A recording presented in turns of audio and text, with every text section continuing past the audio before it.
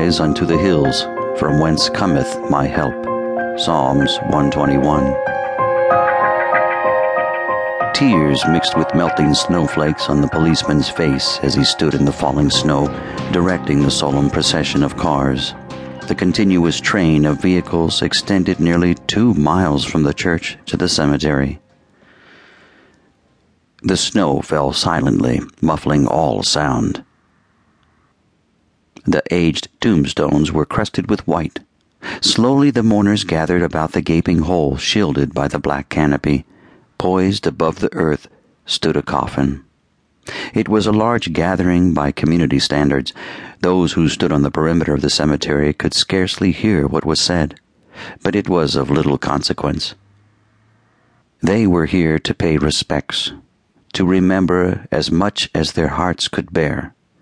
The priest blessed them in this place, then, just before speaking, made the sign of the cross upon the coffin. For well over 300 years the townspeople have been laid to rest in even rows, overlooking the gentle river. Those dead of aging, of disease, of mischance, and of war, all are here, but in the memory of anyone, there was only one murder victim. The town has existed in the lowlands of Massachusetts for nearly 4 centuries, a place not distinctively different from hundreds of others in the region. Located a convenient but significant distance from Boston, the town's economic situation may have altered with the years, but not the character of the place or its people. Residents are polite, inward-looking, and embrace their own with candor and warmth. The children of one family are the children of all. Forces threaten only from outside. Children take up their adult lives nearby, and a move of 20 minutes away is considered far. Making one across the United States is like journeying to some primitive corner of the earth. Parents accept that their children must go away. They accept because they have no choice. And if in their hearts they dread the nightmare of every parent, they hold that thought to themselves. For when tragedy befalls one of their own, its dark presence touches each of them.